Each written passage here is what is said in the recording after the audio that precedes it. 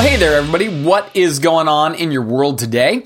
Well, I know for sure right now what's going on is you're listening to the Everyday Missionary podcast. And as we start today, I just want to say thank you for that. Like, honestly, I was thinking about of all of the things that you could do, listen to, spend your time on, you decided to take a little window out of your life to listen to this podcast.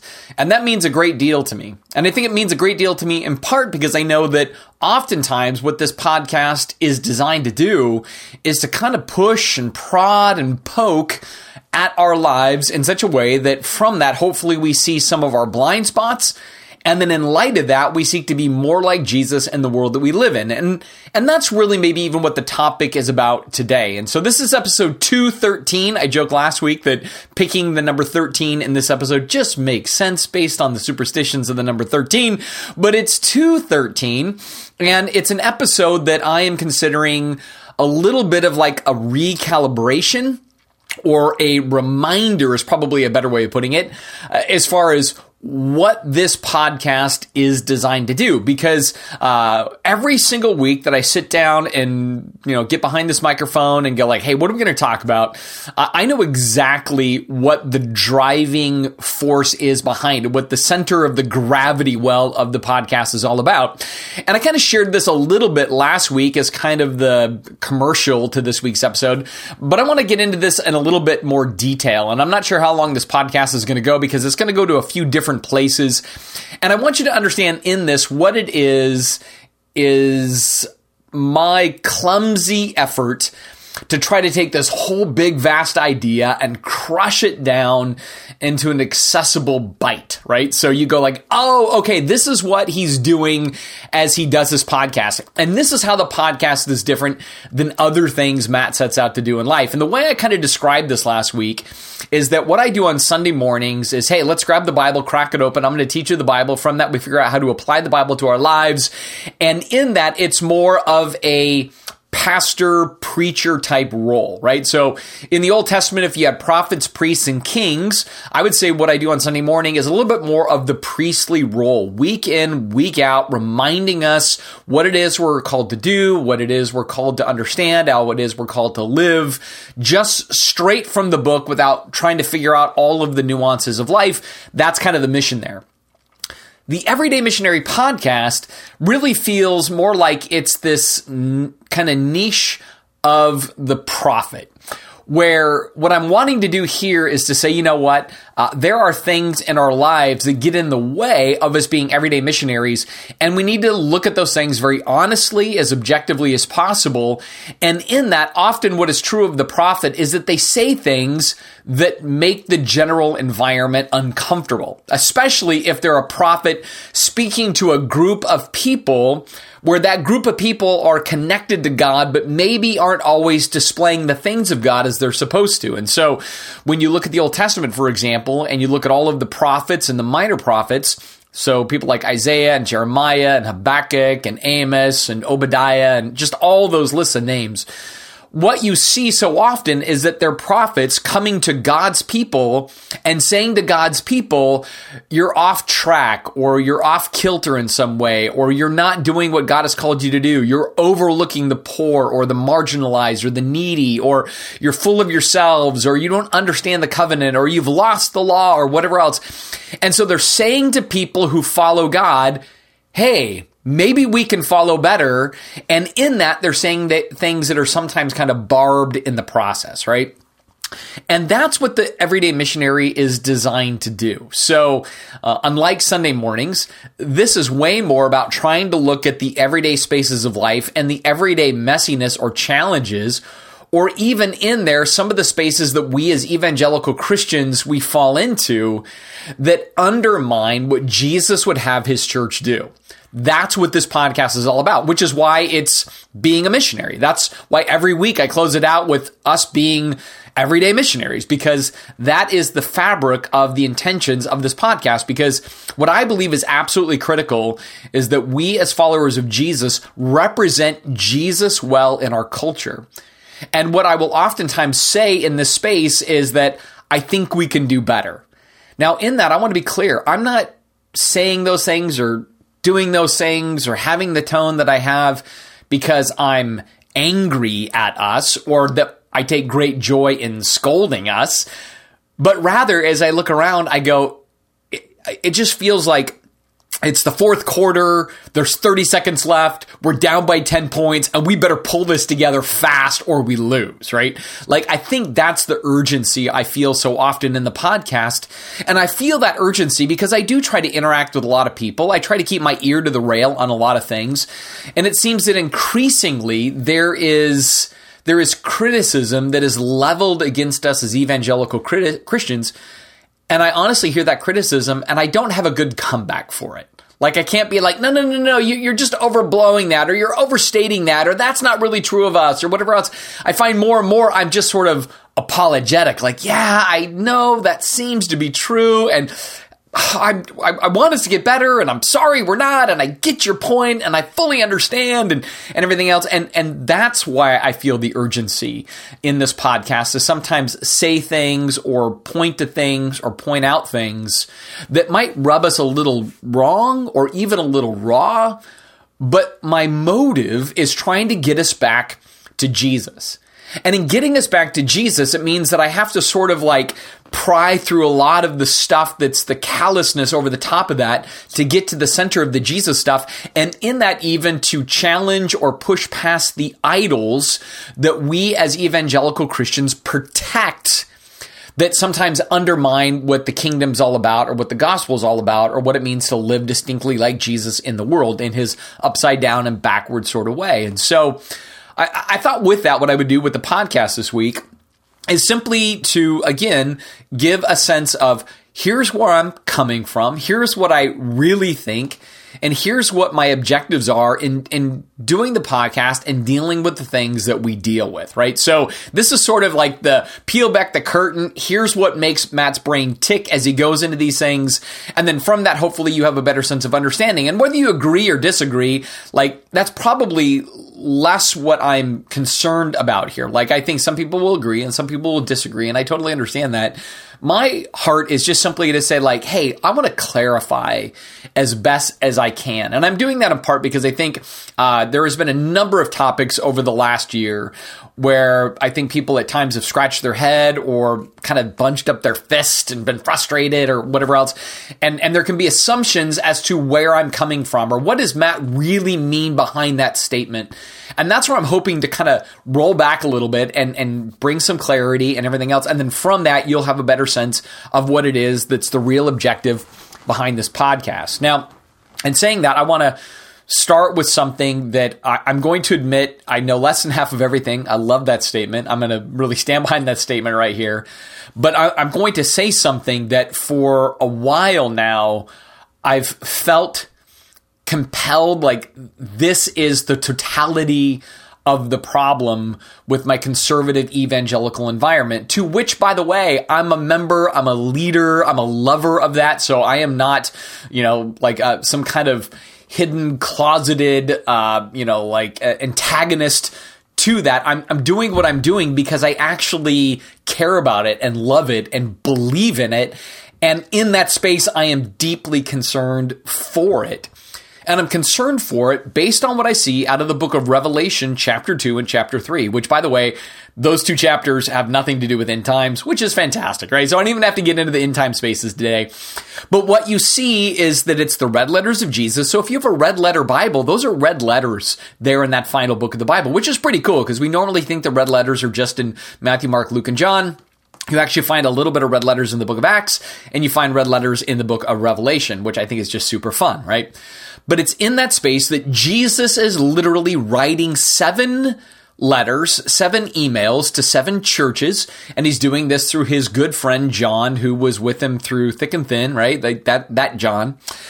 And Jesus is speaking to churches, and he's warning 5 of those 7 churches that he is about to abandon them, right? That's the terminology that he talks about removing a lampstand. What he's saying there is not so much like, I'm going to abandon you like I don't love you, or I'm going to abandon you like you're not saved. That's not, I think, so much what he's getting at. But what he's saying is, I'm going to leave you to your own human Christianity. I'm going to leave you to your own religion based in your humanness, and I'm going to remove my blessing. I'm going to let you go down this road and spin out your way, and I'm going to let you go ahead and take the helm because you think you're smarter than I am, and we're going to see where that leads you. I think that's the essence of the idea of Jesus removing his lampstand from those churches. And one of the churches that he warns is the very first one in chapter 2. It's the church of Ephesus, right? Which has this whole crazy startup, and Paul's there for a long time, and he spends a lot of energy to establish that church, and eventually even Timothy is a part of that church. And so when you look at the New Testament, you see the book of Acts deals with Ephesus. The book of Ephesians deals with Ephesus. We see 1st and 2nd Timothy deals with Ephesus. And we even see the book of Revelation deals with Ephesus. So if there's any church that gets a ton of literature in the New Testament kind of pertaining to it, it's that environment. And it's in that environment that Jesus says, listen, you guys have good doctrine and you have right behavior, but you've lost your first love, and I'm getting ready to leave you and let you do this on your own. Right? And that should like cause all the lights on our dashboard to like light up. Like, wow, that seems super problematic, because let me get this straight. You can have good deeds and good doctrine, and Jesus says he's going to ditch you anyway? Well, the answer is yes. The answer is yes. And that, I think, that story, and then if I couple that to the last letter in those 2 chapters, which is the church of Laodicea, where that church thinks it's rich and powerful and has everything figured out, and yet Jesus says you're miserable, poor, blind, and naked. Like, that church thought they had it figured out too, and he says, man, I'm getting ready to go ahead and ditch you as well. Not I'm ditching your salvation, but rather I'm ditching my blessing on you, letting you run it in your humanness, which will run it into the ground. And I think Jesus does that with both of those churches, or at least he's warning of those things. Because Jesus ultimately knows that churches, that they're not doing it his way, or if movements aren't doing it his way, they taint his reputation. And so Jesus extracts himself from those environments so that his reputation cannot be tainted over long periods of time. I say all of that because I honestly and authentically believe that the conservative evangelical church in our culture, if Jesus was writing a letter, he would say, I'm getting ready to remove my lampstand from you because you've lost your first love, and because you think you have it figured out, but you don't have it figured out. You think you represent me well, but you don't actually represent me well. You're more concerned with your cultural moorings and heritage than you are in living out the kingdom values. That is honestly, as you're listening to this podcast, this is honestly what motivates me. What motivates me is that I look at the Gospels, I look at the message of Jesus, I see the challenges of the kingdom, I see the essence of the Sermon on the Mount, the Sermon on the Plain, the fruit of the Spirit, the definition of love. You hear this stuff all the time in the podcast. I see those things, and then I look at conservative evangelical Christianity, and it should be the space that is the best at that, right? Because we've been pushing Bible studies for years. We've been talking about the importance of Scripture, the importance of church, the importance of commitment, the importance of prayer. If anybody should just be nailing this Jesus thing, if anybody should look just like Jesus, it should be the conservative evangelical church. And yet when I look around, I would say there are pockets and places and people where I absolutely see that. And then there's pockets and places and people where I don't see that. And sometimes the places where I don't see that the most are flowing from people that seem to talk the most about doctrine and scripture and truth. And you would think if we have such a handle on the truth and such a handle on the gospel of grace, that then we would be the most gracious, the most loving, the most humble, the most caring, the most sacrificial, the most fearless, the most faithful, the most kingdom-minded, the most heaven kind of oriented, the most, hey, this world, the only thing that matters here is we get Jesus to this world, not making this world conformed to my comfort, my security, my protection, my vision for this world. Like, we should blow all of that off and be like, man, here's what matters, right? Making sure the world sees Jesus clearly, truly, humbly, lovingly, compassionately, and with us displaying this spirit of, hey man, we're not going to grumble, we're not going to complain, we're not going to doubt, we're not going to fear, we're not going to get frustrated, we're not going to get mad, we're not going to demand our way, we're not going to seek our rights, we're not going to seek kind of our privilege in this world. No, I am here for the good of others in the name of Christ, because Christ has saved me for that purpose. I am looking at others and wanting to see Christ in them, because when I do it to the least of these, I've done it to him. That was a rant, but hopefully it was a positive rant. And it's giving you a sense of my heart and my spirit in the things that we deal with in this podcast, right? So that's the framework. And so I feel an urgency all the time to confront the places where I think that undermines those objectives, where I think we start to get more fixated on our politics or our prosperity or our freedoms or our ease of life or wanting our way of life, even if it costs somebody else their way of life. And I think all of that is just super contrary to Jesus. That's what I get concerned about. And so from that, I'm constantly trying to speak into those spaces to get us to think not in terms of how we try to legislate Christianity or legislate morality or legislate a way of living in our culture, but rather I'm constantly trying to push us to say, hey, how does Jesus inform this topic? And how does the message of Jesus play out in a topic like this? And how do the ultimate dispositions of Jesus play out in any given topic, right? When you start to think about Jesus as calling himself gentle and lowly, how do we be gentle and lowly then as Jesus was in all of the debates of our world, all of the friction, frustrations, the politics? Like, how can we be most like Jesus? And I say all of that because so often when I hear us as evangelical Christians speaking into those things in our culture, I sometimes struggle to hear Jesus. I hear patriotism, I hear nationalism, I hear legislation, I hear bias or entitlement or whatever, but I so often go like, where's Jesus in this? Especially so often for us as conservative evangelical Christians, we're in a space that's opposite of what I'm going to call maybe Democrat or liberal or disbelieving in some context, or maybe believing but in a super liberal theological way or whatever else. Like, so we're in this space and they're in that space. And I'm always thinking like, how does our tone try to reach out to that space versus how does our tone vilify that space? Undermine care for that space, seek to show empathy or a sense of affection to that space. Like, how are we cutting off our gospel nose despite kind of our earthly frustrations, you know? And I don't even know if that's a real metaphor, but I'm just making stuff up as we go, right? So like, that's the stuff that I feel an urgency about. So I just want to be super clear. What motivates me in the space I'm in is not politics. What motivates me is not patriotism or the absence thereof. What motivates me above all else is saying, you know what? Everything in this world will pass, right? Everything will pass.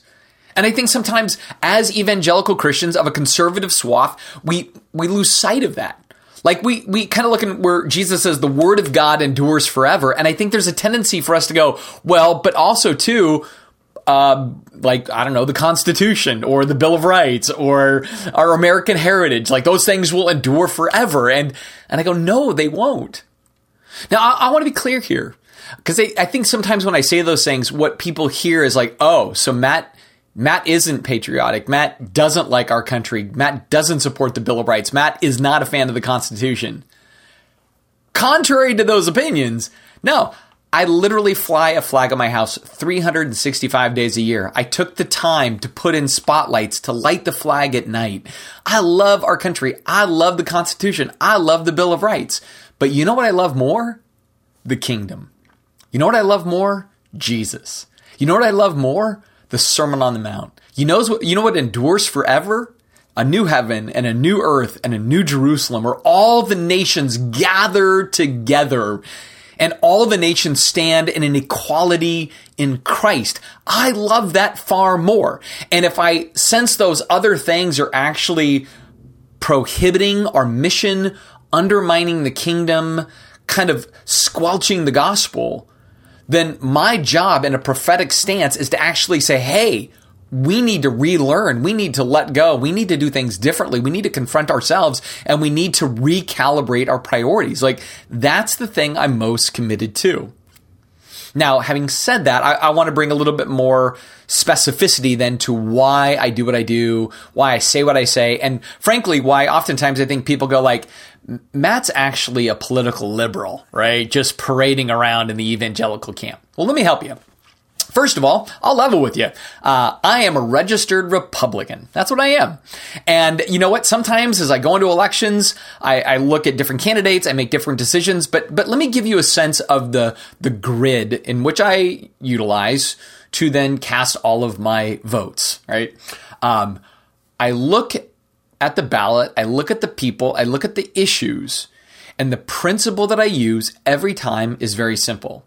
I do not vote to maintain my way of life. I do not vote to maintain my way of life at all. It's just not the grid I use.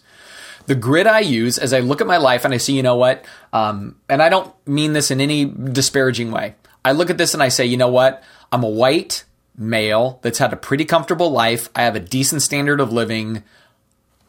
I have a lot of privilege, right? I know some people get concerned by the use of the word privilege and they feel like it's an attacking word or whatever else. I'm honestly looking, saying, when I look around at my culture, I have a tremendous level of privilege. And as a Christian with that privilege, then I think I have a responsibility. And the responsibility I have, I believe, looking at the Gospels, looking at the red letters of Jesus, is I'm to use my privilege to help others who don't have the same level of privilege. I think about this even in the Old Testament, where you see so often that God says the wise person uses their privilege to help those who don't have it. They enrich their community by doing things that uplift their community versus they try to ensure their own well-being through their privilege or power or opportunity. And so for me, every time we go into elections, I look at the same thing and I go, I've got a select amount of votes. And from that, I don't look at that on how I can ensure that I have my taxes lowered, or I ensure that I have my security provided for, or that I have my life and my way of life more kind of uplifted. I just don't use that criteria. I feel bound by the message of Jesus to look and say, I need to look at those who maybe have less, who are more hurting, who have more need than I do, and I vote to that end. So it's not that I believe the Christian shouldn't be political. What I'm saying is I believe the message of Jesus says we use our vote, our politics, for the betterment of others, even if it is at the cost of myself, right? So while I'm a registered Republican, the way I vote is that criteria. That's the criteria I use. And so that's one thing I want you to understand, because I think sometimes people kind of wonder like where I'm coming from or whatever else. That's the criteria I use. So that's one thing when we talk about like political issues, I'm constantly looking from the perspective of I'm not trying to safeguard my way of life.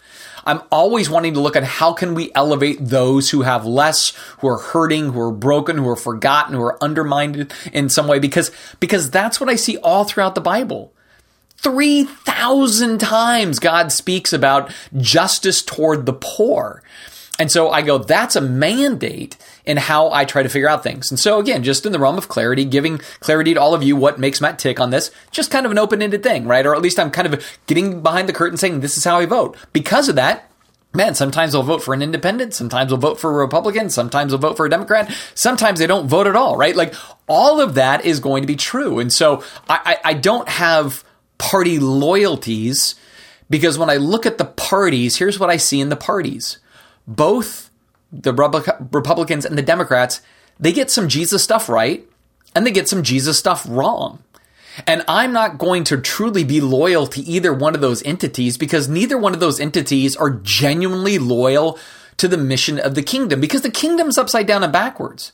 Like political parties, they're postured to fight, where Jesus is postured to lay himself down. They're postured to try to control the environment, where Jesus is postured to serve the environment. They think that they can create a greater utopia on earth, and Jesus says, no, they can't. Only I can do that with the new heaven and new earth. And so this is the framework that drives everything that I try to think about, and I do that imperfectly. I am not claiming I have it all figured out, but I'm looking at that and saying, I need to get better at that vision that he has more than a vision that I have. And in that, I don't want to fall victim to thinking this is going to more safeguard what I care about and this is going to undermine what I care about, because in doing that, I forget that all of that is just earthly stuff, and that's different than kingdom stuff. So what you're not going to hear in me so much is a passionate plea to a political ideology, mainly because I believe pure political ideologies are idolatry. Now, that doesn't mean you can't be a member of Party A or Party B, but really what should drive us in those things is, more than anything else, how do I see Jesus interacting with those things? And even more deeply, where do those things depart from Jesus so I can be aware of that and I don't just have this blind loyalty to side A or side B without measuring that out against Christ?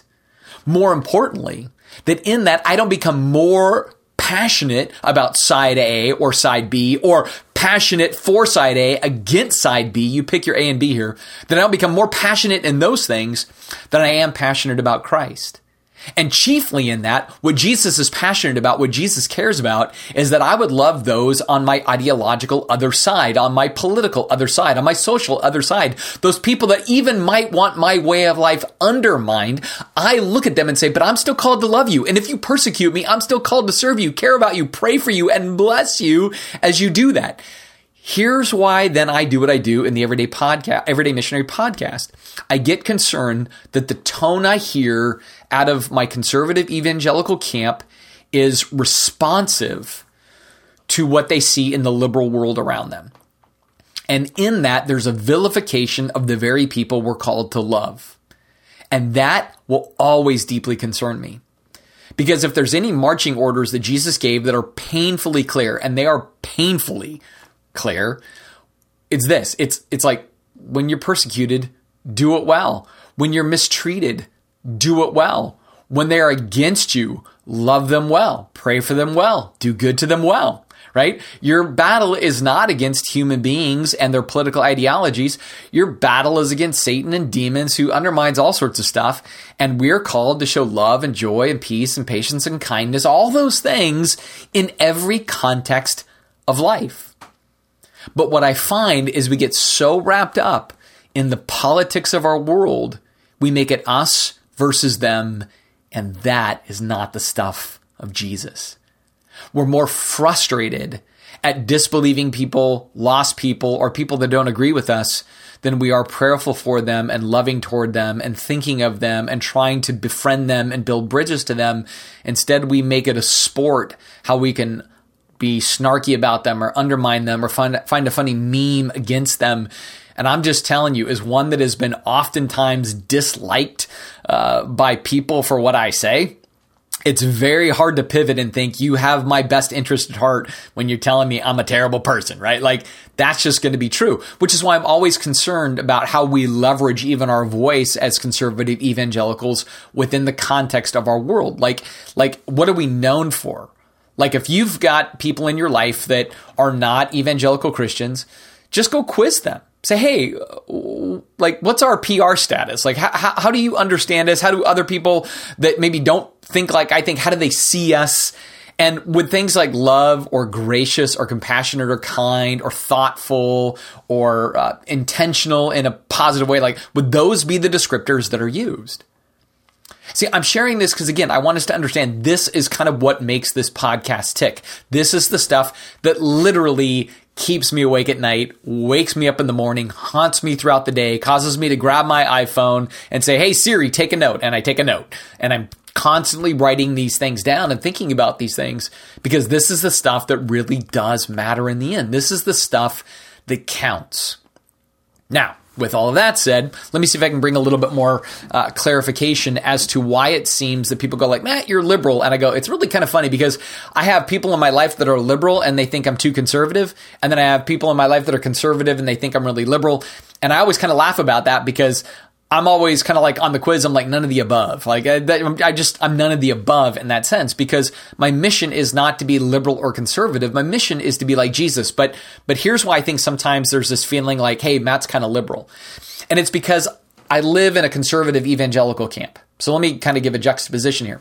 If I was an Episcopalian and I was in a super liberal camp, but I had the same ideology, I would be confronting that group about how it's, like super woke at the cost of any kind of forgiveness, that they cancel without any grace, that they have their own problems as far as judging the right for being rednecks, gun-loving, not thinking, unsophisticated, the list, trailer trash, all the things that if you're on the right, you think the left thinks of you. I would be confronting that if I was authentically in a religious liberal context, right? Because he'd be like, that's not the stuff of Jesus. Jesus would say, no, you love people that are different than you. You don't call them names. You don't see them as imbeciles or idiots or people that are clutching to their weapons because of fear and all of the stereotypes that could go on. I would confront it over there if I was in that space. That space would be accusing me of being conservative pretty much every podcast. If I was doing a podcast in that space. But I am in a conservative evangelical space. And from a political perspective, I forget exactly the exact numbers, but basically, by and large, evangelical Christianity, it votes conservative, it votes Republican, it votes those ideas. And in that, because I'm in that space and I'm supposed to be, quote, a prophet, not the crystal ball kind, just somebody who speaks truth into those spaces, and I'm supposed to be bringing Jesus to those spaces, oftentimes Jesus conflicts with conservative political ideas and ideology. Not always on everything, but on some things, very much that's the case. And so what I'm trying to do there constantly is be like, hey, I'm going to push, I'm going to prod, I'm going to poke at those things because I think Jesus speaks into those things. I think Jesus speaks into the attitudes that we sometimes have about government. I think Jesus speaks into the attitudes we sometimes have about, refugees or the poor or the disenfranchised. I mean, Jesus speaks into those things. Jesus dealt with race issues, and Jesus dealt with sexuality issues, and Jesus dealt with taxation issues. In the New Testament, it dealt with government issues and how one should relate to government and how one should respect and see government and submit to all the things we talk about in this podcast. Like, the Bible speaks to those things, and it speaks to those things in such a way that, frankly, it's irritating. It's super irritating, right? But we don't want to run from that. I mean, if we're going to take the Bible seriously and we're going to say the Bible wins over all other issues and Jesus wins over all other issues, then in speaking to those things, it's going to irritate. It's going to frustrate. It's going to flatly piss you off sometimes because it pisses me off too. If there's anything I'd love to do is to rant. I wish I could just rant all the time about what I see in culture and what I see in people and what I see in Hollywood and what I see in the media and what I see on the left and what I see on the right. I wish I could just rant to my heart's content. But you know what? That would just be sin. I don't want to rant to my heart's content. I want to see us be more like Jesus. So if I need to say things into spaces where I think we're blinded or we have idolatry, then that's what I need to do. And so even all throughout this last year, as we were dealing with things in the podcast, whether it was, issues with the political space or the Black Lives Matter space or the COVID space, I know there was people on both sides of what I was saying. Like, some people were like, that's right, go preach it. And other people are like, you're just really making me more and more frustrated all the time. My goal was never to try to make one group mad and another group happy. My goal was to make Jesus happy and confront whatever our things are, and to continue to do that faithfully as much as possible. And I know in doing that, if there's anything I've learned about God versus idols throughout the Bible, it's that when God speaks toward our idols want to fight back. And sometimes the idols are the idols of our heart, right? Where we're angry at another group or we're mad at a certain policy or whatever else. And so when Jesus says, hey, suffer well, we go, I don't want to suffer well. I want to stand up and fight. I want to call people names and say this is whatever it is, it's reckless or it's tyranny or, depending on which side you're on, right? And Jesus is like, or you take joy and you take courage and you show a better way and you're a peacemaker in the process. You just go through the Beatitudes and do that stuff. That would be far superior, right? That is, again, what I care about. So I'm sharing all of this, again, to give a sense of structure to what the agenda is in the podcast. It's actually not to be political, but to speak to political things in the spirit of Jesus. It's not really to be cultural, but to speak to cultural things in the spirit of Jesus. It's not to be legal, but to speak to legal things in the spirit of Jesus and get back to this idea, this conviction and belief that the thing that's going to change our society is not going to be that we get the right people in place to put in the right policies to ensure Christian religious liberties.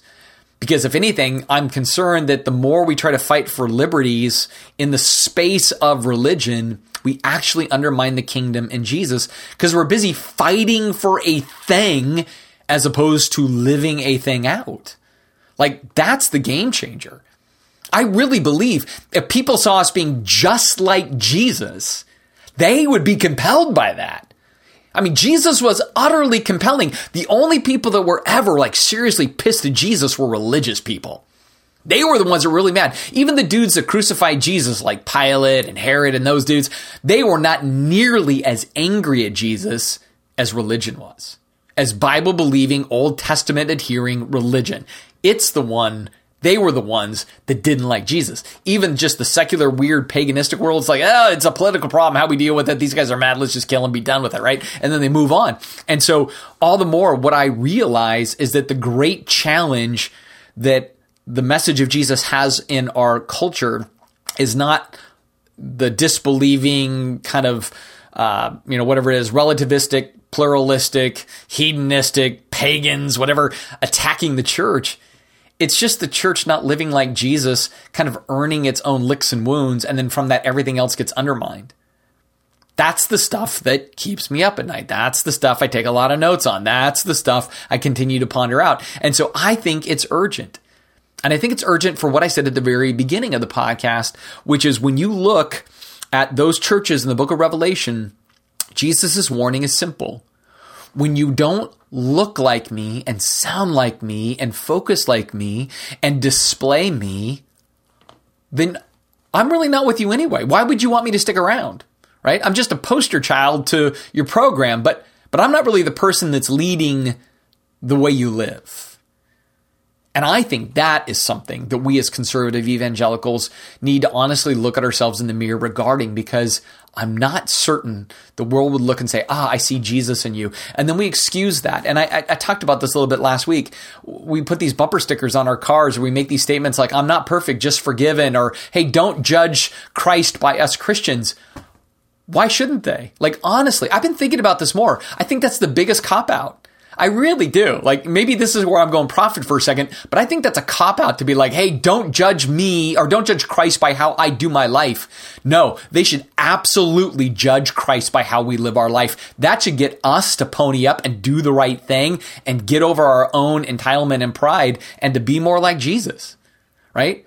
To desperately pray, to fast, to repent, to scour his word and go, what is it that you want me to do that I don't want to do? I'll put that on the top of the list when I put my list on the fridge of the stuff that I'm going to prioritize for my week, right?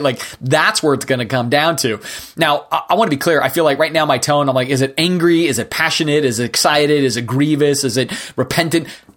Yes, I think it's all of the above. I really do.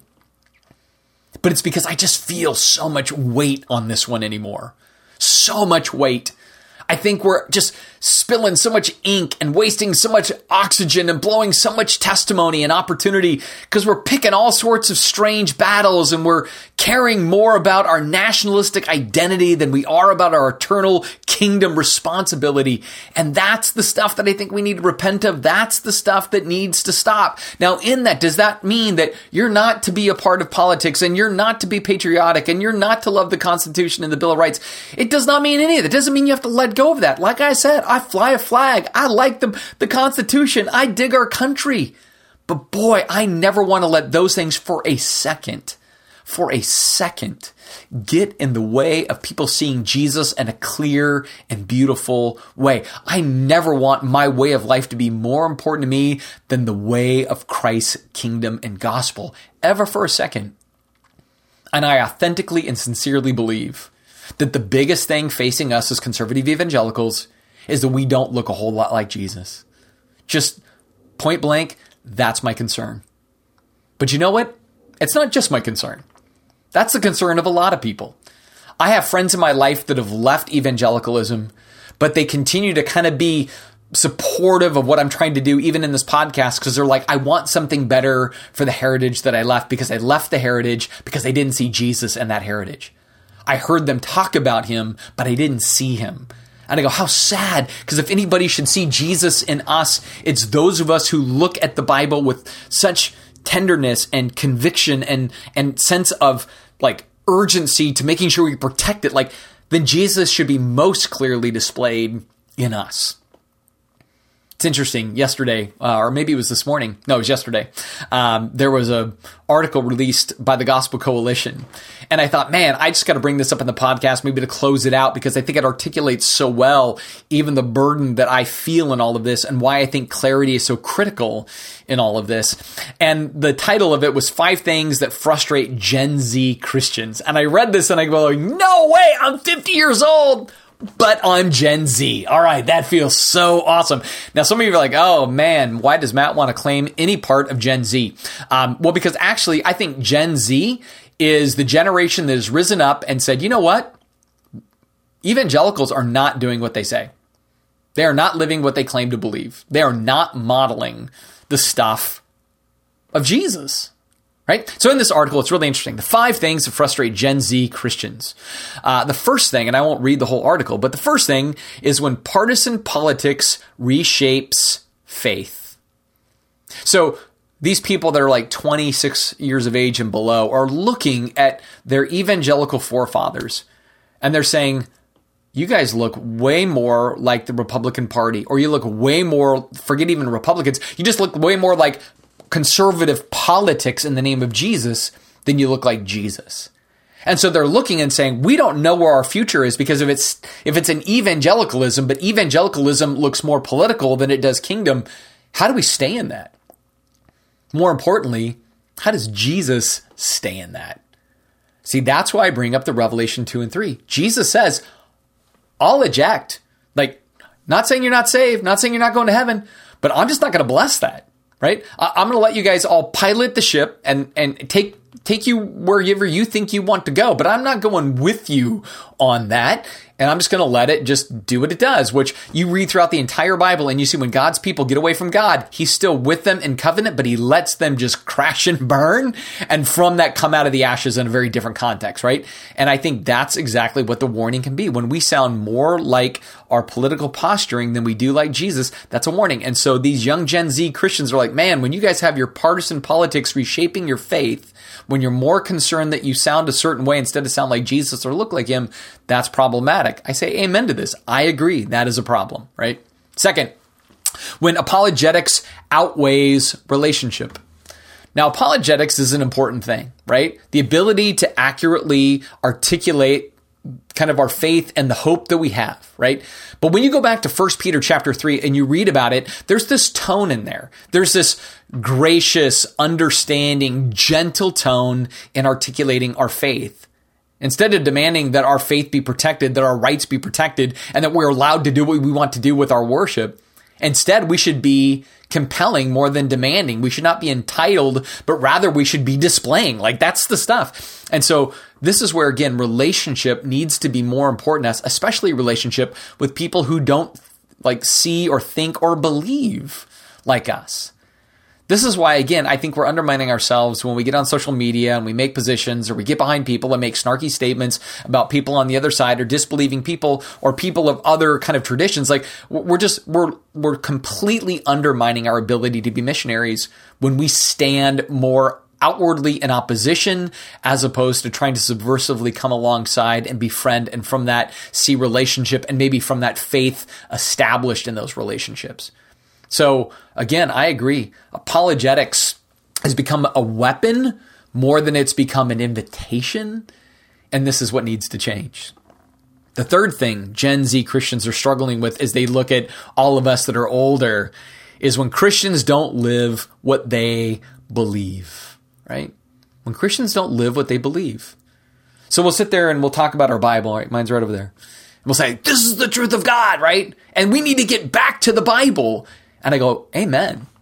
I would love to see us as conservative evangelical Christians get back to the Bible.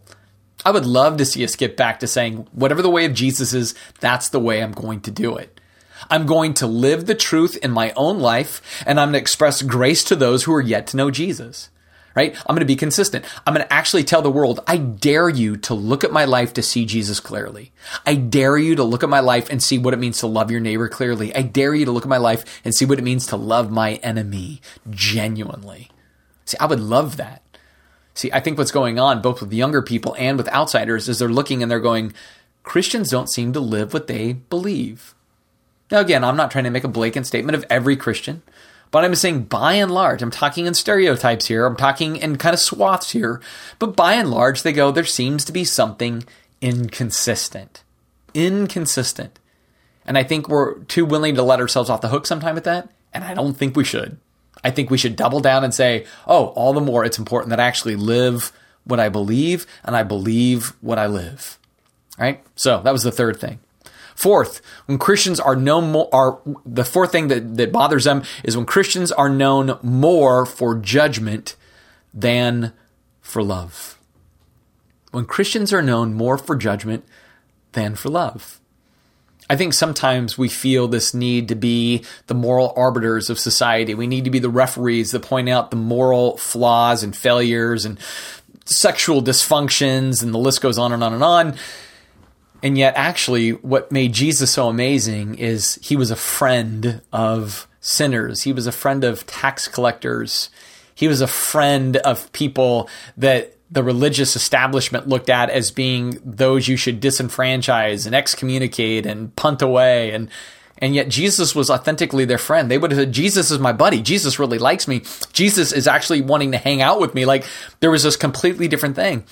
And I can't help but think how important that is for us today to reconnect with, right? Instead of flinching at all the things we see in our world that we disagree with, instead that we would be praying for, coming alongside, investing into, caring about the very people that Jesus would spend time with and care about. Now, I know that people always want to say, yeah, but Jesus would say, go and sin no more. Well, Jesus said that to us too. And we still have all kinds of problems. I mean, if there's anybody that should understand go and sin no more, yet I stand totally by the grace of God, it's us. We should be the most humble in all those things too. And I think when we embody that, man, that's attractive to people. Then we feel safe for other people. See, that's why I think Jesus was so successful with so many people. They felt safe with him. I think the only people that never felt safe with Jesus were the ones that thought they were better than everybody else in society. And rightly, they shouldn't feel safe with him because he's taking an issue with them. And that's always what's going to concern me as well. And then number 5, they said, when Christians aren't serious thinkers. Now, this is a trickier one because right now, if there's any debate that goes on within our society, it's follow the science and who knows the science, and follow the facts, who knows the facts, and where is truth, and truth is on the left and truth is on the right. And man, like the X-Files, the truth is out there somewhere, right? I don't even know half the time where to find truth anymore. But there is a sense in which we don't carry ourselves in such a way that maybe we're critical thinkers. Now, of these points, I actually agree with number 5. It concerns me as well, not as much as the previous 4. Because I don't know if what we really need is to be more critical thinkers across the board. It's nice if you're built for that. If you're not built for that, it's not that critical, because what's more critical are the other 4 things. And what's more critical, frankly, is thinking like Jesus. More than being a critical thinker, it's just thinking like Jesus, right? How he saw the world, how he prioritized doing everything because it was the Father's will. He did nothing apart from what the Father willed for him to do. And he left us an example that we would do likewise. You see this in 1 Peter, right? He left us the example, his life, his suffering, his teaching, his focus, his tenor and tone, temperament, all of that. He left that for us. And so I just want you to know, I want to be clear. When it comes to the mission of this podcast, it will continue to be what it is I've sought to do. And so there's going to be times where I am positive I'm going to say things that speak into our politics, into our culture, into our laws, into our dispositions, into our entertainment, into our proclivities. And in particular in that, I'm speaking to those things that are inside conservative evangelicalism that I think are undermining our mission. And so I will continue to do that. But please understand what my heart is in that.